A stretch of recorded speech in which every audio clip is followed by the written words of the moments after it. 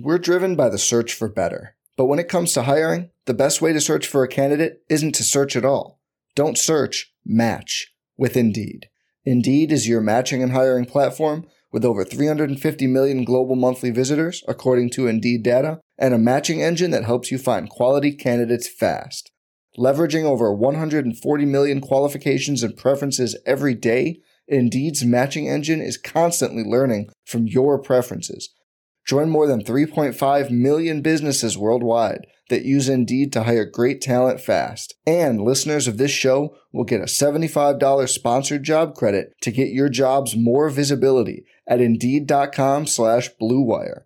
Just go to Indeed.com/Blue Wire right now and support our show by saying you heard about Indeed on this podcast. Indeed.com/Blue Wire. Terms and conditions apply. Need to hire? You need Indeed. What's up, y'all? It's Drewski, and I've teamed up with Mountain Dew to produce a hilarious new basketball podcast called The Dew Zone with Drewski. Learn the backstories of your favorite ballers and celebrities like Jamal Murray. Did you have like a favorite team? Was it the Raptors at the time or no? Was the Raptors even started around that time? Come on, bro. I ain't that old, fam. You talking like I'm 50. Taylor Rooks, Asia Wilson, and many more. You won't want to miss this. Listen to The Dew Zone with Drewski on Apple Podcasts, Spotify, and wherever you listen to podcasts.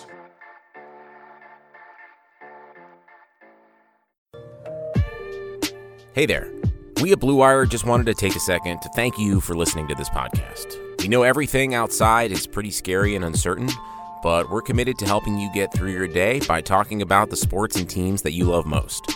If you're looking for more great podcasts to distract you, check out BlueWirePods.com. Thanks for listening, enjoy the podcast, and stay safe.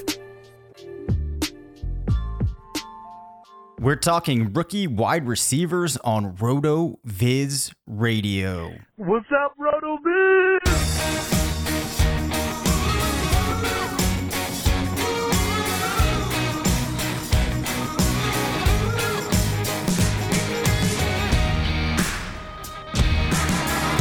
Welcome back to RotoViz Radio, brought to you by Bet Online. I'm Dave Cabin, Senior Fantasy Analyst at RotoViz, joined by the Editor-in-Chief of Fantasy Labs, part of the Action Network, Matt Friedman. Matt, the draft is just days away. You've been putting in a gargantuan effort with the amount of draft coverage that you've put out. It's going to be a very different draft this year. Does that make you more or less excited for the 2020 draft? Probably more excited. I mean, I think it's going to be one that we all remember, you know, like years from now, we'll remember it as like the Corona draft. Whereas, you know, like I can't really even remember like what happened 3 years ago with the draft. You know what I mean? But like, right. I feel like we're all going to remember the Corona draft. Yeah, for sure. It's definitely going to be interesting, especially we saw some of the pictures going around this week of GMs and their setups at home. So I don't know. It's going to be like the coverage of it, I have to imagine, is going to be a little bit different, which is going to make the whole thing that more unique. Nonetheless, though, I think there's a lot of like really exciting players, and I'm going to be curious to see where they go. Before we get into talking through this class of wide receivers, where there's a couple of names that, we've heard about the Jets and the Raiders eyeing some of these receivers. I'm really interested to see where they land. But before we talk about them, let's take a quick word from our sponsor, Bet Online. With currently no NBA, NHL, or MLB, you might think there's nothing to bet on. Well, you'd be wrong. Our exclusive partner, Bet Online, still has hundreds of events, games, and props to wager on. From their online casino to poker and blackjack, they're bringing Vegas to you. Missing the NFL? No problem. Bet Online has live daily Madden NFL 20 simulations you can bet on. You can still bet on Survivor, Big Brother, American Idol, stock prices, and even the Nathan's Hot Dog eating contest. All open 24 hours a day and all online. Use promo code BLUEWIRE to join today and receive your new welcome bonus. Bet Online, your online wagering solution. All right, Matt, explain to me why CeeDee Lamb isn't the best receiver in this class. I want to hear your reasoning here. Why is it Jerry Jeudy? Well, I guess, do you disagree with me? that's the start there. I guess we'll start here with, I think that it's perfectly fine to have Jerry Jeudy as your number one. I think it's pretty close between him and CeeDee Lamb. I actually do, in the end, side a little bit more with CeeDee Lamb. But I think that, I mean, really similar players in many respects. If you're looking at the production, very similar in age, very similar freak scores. I think they both had a freak score of 52.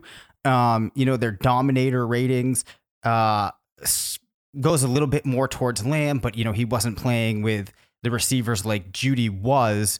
A few more touchdowns, Jeudy a little bit less. Again, you can explain some of that because he's at Alabama.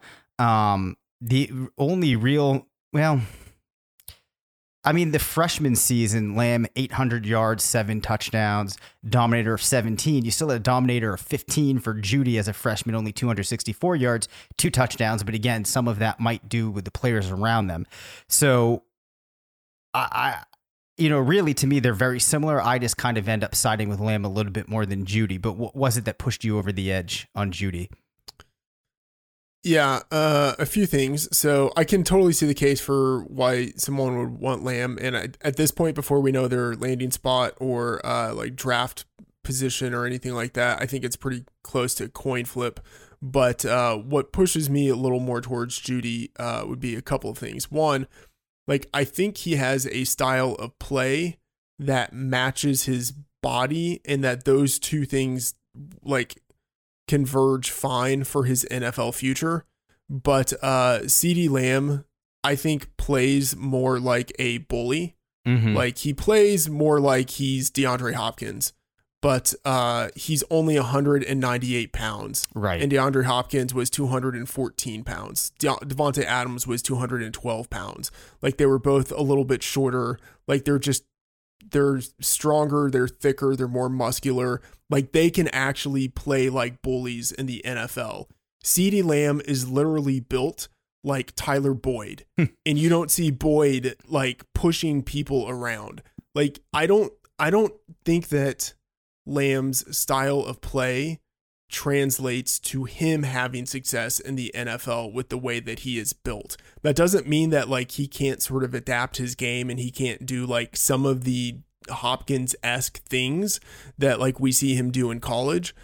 But we just don't see guys who are like 6'2" and 198 pounds who have like that body type have all that much success in the NFL. I guess we just don't see many of those types of guys in general in the NFL. So I don't know, like I'm going to say like a guy who's 21 years old and who was super productive in college, like who's going to be a first round pick, like that guy's likely to have success. So it's not as if like I'm bumping Lamb down all that far in my rankings. I still have him as the number 2 wide receiver, but ultimately like Jeudy was a Biletnikoff winning receiver. He's going to be a first rounder. He's 21 years old. He had the higher recruitment rating entering college. I don't know if Lamb did enough in college to make me think that the edge that Jeudy had entering college has been overcome now that they're exiting college. Okay. Yeah. I mean, I think that's perfectly fair. Like I said, for me, it actually is really close. And I have been spending the last couple of nights kind of doing some charting on Jeudy, watching some film, just trying to get a better sense of, what his separation might look like, how far he's normally being targeted downfield and whatnot. And, that's been pretty impressive. So here's the question, though, about Jeudy. His style of play being roughly the same size as Lamb, but a little bit smaller. Do you think that he can fill a void for a team as being like a true number 1 type of wide receiver, the player that's going to be used all over the field, drawing the hardest coverage from the defense? Maybe. I mean, I think he feels like more of a sort of like Calvin Ridley type of player to me. Mm-hmm. I think he feels like someone who is probably best as a really high end number 2. But think of like Reggie Wayne. Like sometimes those guys can kind of become like a number 1. And I would think Antonio Brown kind of started his career that way, as someone who didn't seem like a number 1 type of receiver, but kind of developed into that. And I think Jeudy has that type of type of game. So even though he's smaller than Lamb, like he gets his usage by separating. Like he's just a superior route runner, and he just gets open because that's what he does. And he doesn't need to be super physical and able to be able to do that. Whereas like Lamb, I think isn't as good of a route runner. And so he needs to be more physical to be able to get his receptions. I just don't know if that works as well in the NFL. Yeah. You know, the other thing that I've liked about Jeudy going back and looking at some of the plays that he made is he has a pretty good ability. Even if he gets a screen and he's like 4 or 5 yards back, he still does a great job of getting back to the line of scrimmage. And then from there, like generally breaking one tackle, making a nice move up like along the sideline and at least picking up like 4 or 5 yards. And there's a lot of times where it looks like there's not that much room and he still ends up picking up a first down on a screen pass. So there are certainly things to like him. Now, I don't think that you and I have talked that much about Justin Jefferson. I actually have him ranked third in my wide receiver rankings.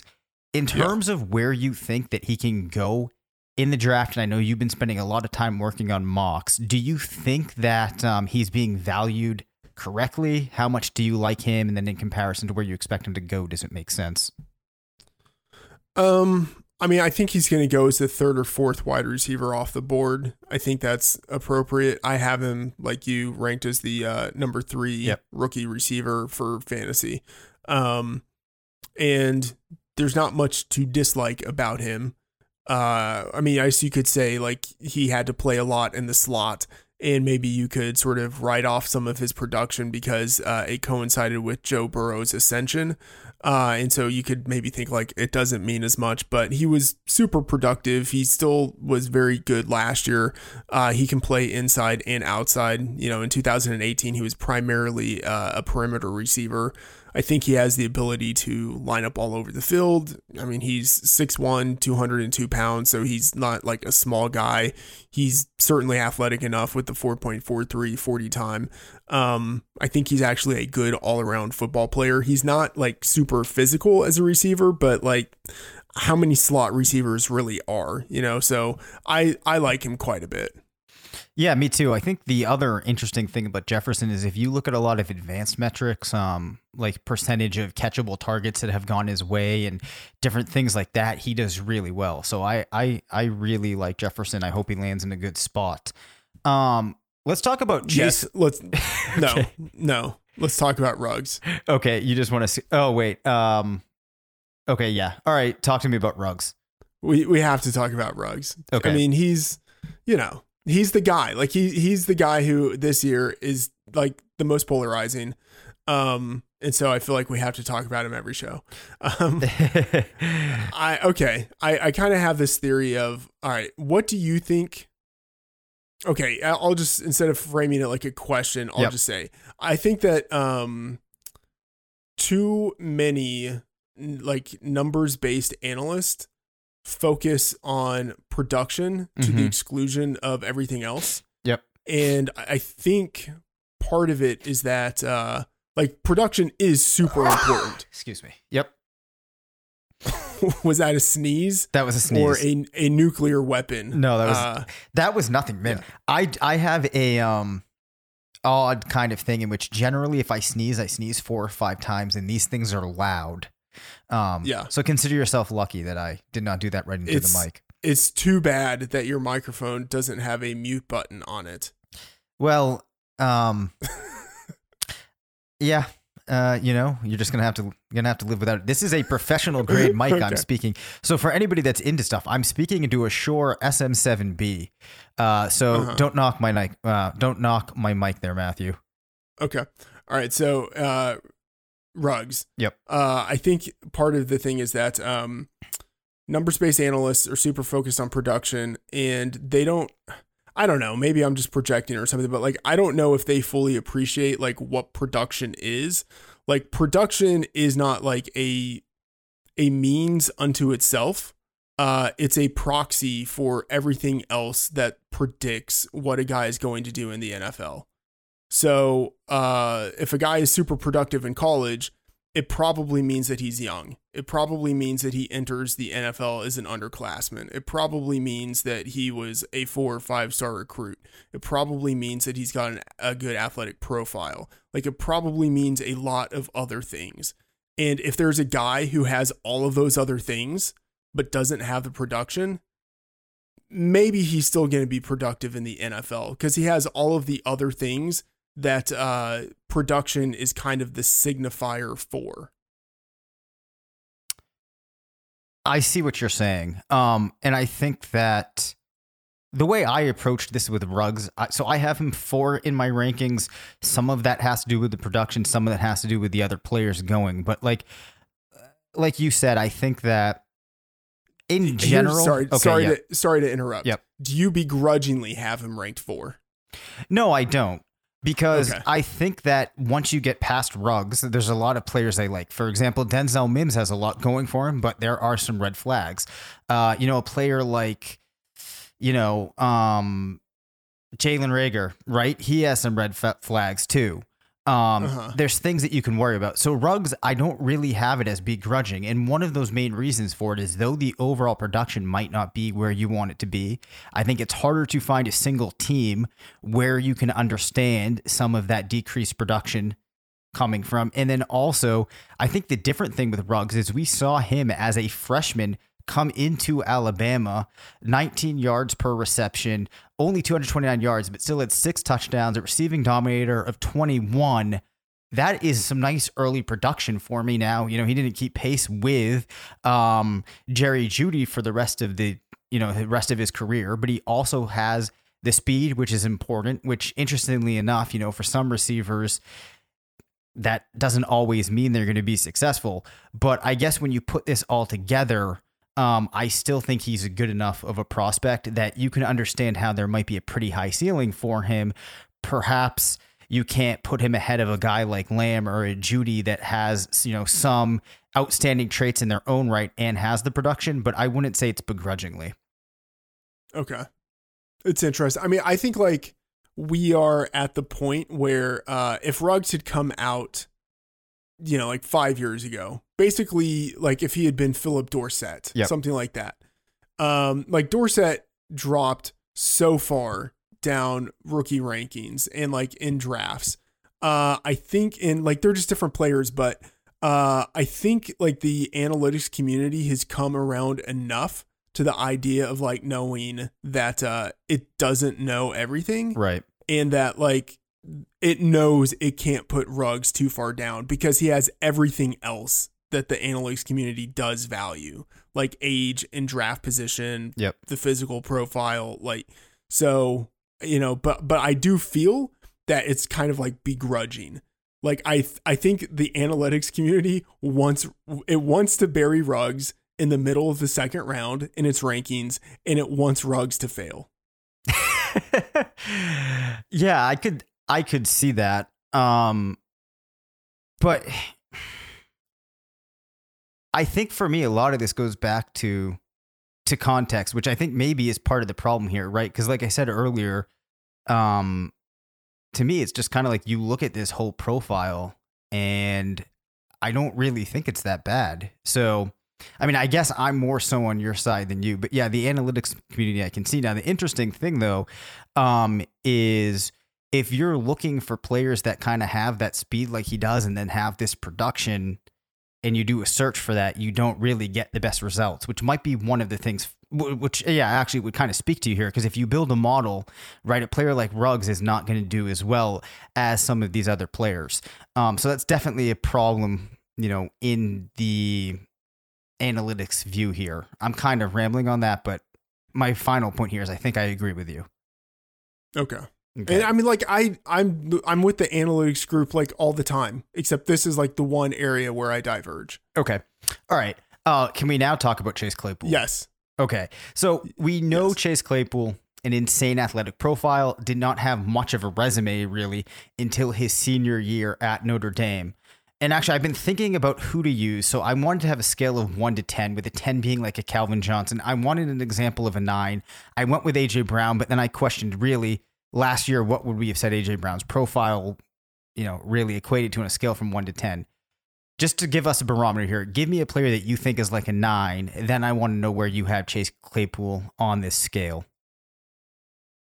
Vincent Jackson, I think, is a 9, and Chase Claypool is a 9. I'm going to have you give us another example because I think Vincent Jackson's going back a while. There might not be people that familiar with, what his profile was coming to school. Okay. Well, Vincent Jackson is the perfect comp because he is basically exactly Chase Claypool. Yep. But if I have to think of someone else, we could go with like DK Metcalf. Okay. Who I would say is a 9. Okay. And I would say Chase Claypool is like a bigger version of DK Metcalf. Okay, so this is really interesting, right? So if you're putting Chase Claypool at a 9, where does that put Henry Ruggs?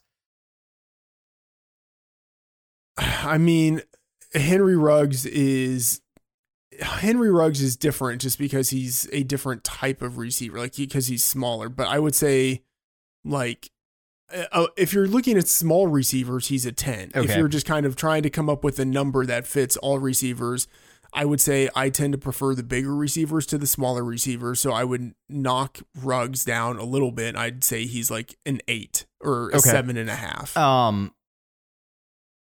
So in a ranking here in this class, then, so is Claypool, if you're ranking him that aggressively, he really should for you then be like, you're like 5th receiver in rankings. But the problem really, I think, is going to be the draft position. Well, no, because I mean, the ranking, sorry, let me rephrase this.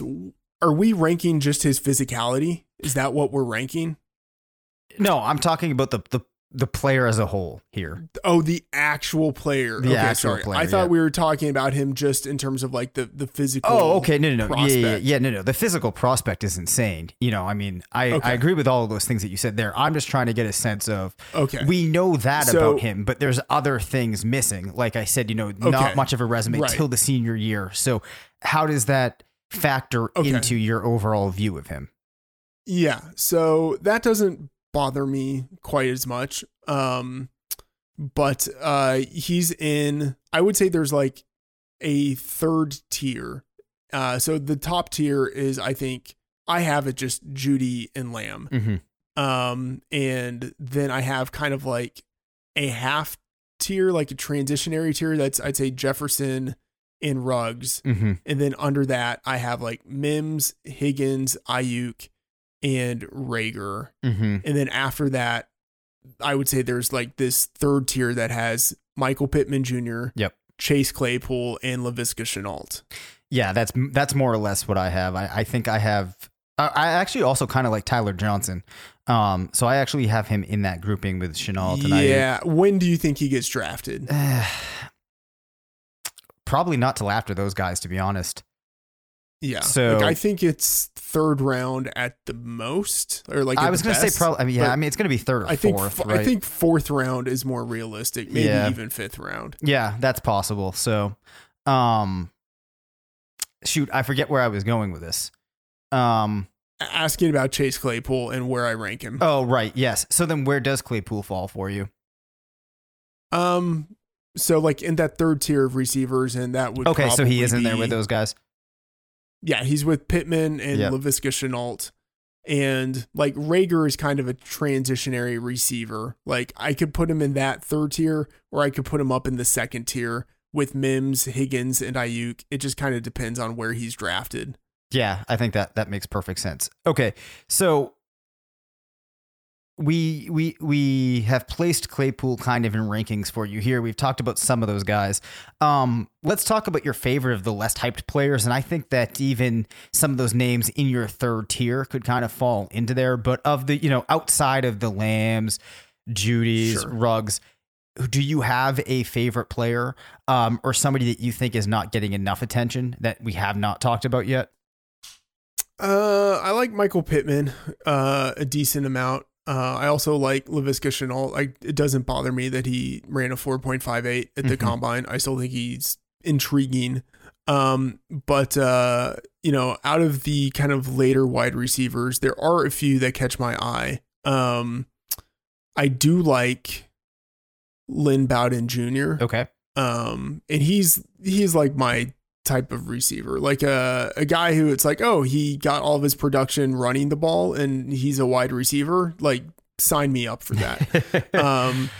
And Antonio Gibson is also kind of in that weird category of like, is he a wide receiver? Is he a running back? Right. Like very similar, like, classic Memphis sort of tweener backup player. Like, is he going to go in the third round, in the fourth round? Like, he's intriguing. We just kind of have to see, but a guy who runs a 4.39 at 228 pounds, like, I'm going to be interested in him. So those guys intrigue me, and I think they probably belong in the second round of rookie drafts. Like, whether or not they're actually going there, I think that's kind of where they belong.